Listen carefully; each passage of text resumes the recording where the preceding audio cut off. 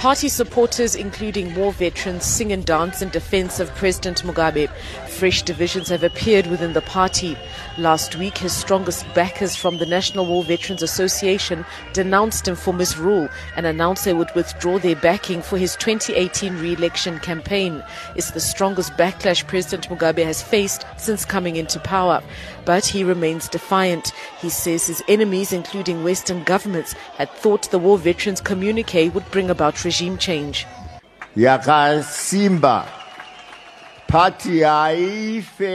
But they didn't know that a piece of paper would never bring down this party.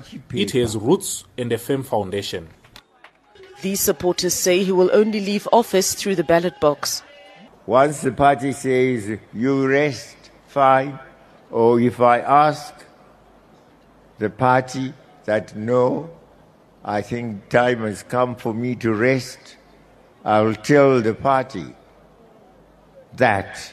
But as long as the party still wants me to serve, and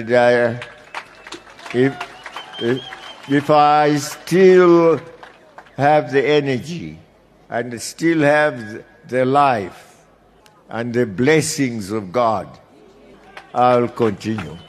Journalists, tell those you are representing that the Robert Mugabe is still here, well and strong. President Mugabe faces a growing chorus to step down amidst an economic crisis. He's warned his critic, Pastor Ivan Mawarire, who's advocated for peaceful protests, to stay out of politics, saying that the state has machinery to deal with protesters. This meeting was meant to unify the party, but more cracks appear to be emerging. Here, organizer Mandi Chimene called for the sacking of Vice President Emmerson Mnangagwa, accusing him of causing factionalism. She called for the culling of wild animals in the party. Mnangagwa is nicknamed the crocodile. She says crocodiles should return to the river as they don't belong among the people. President Mugabe has called the war veterans to elect a new leadership as he tries to hold together a party that he's led for almost 40 years. I'm Shingai Nyoka in Harare.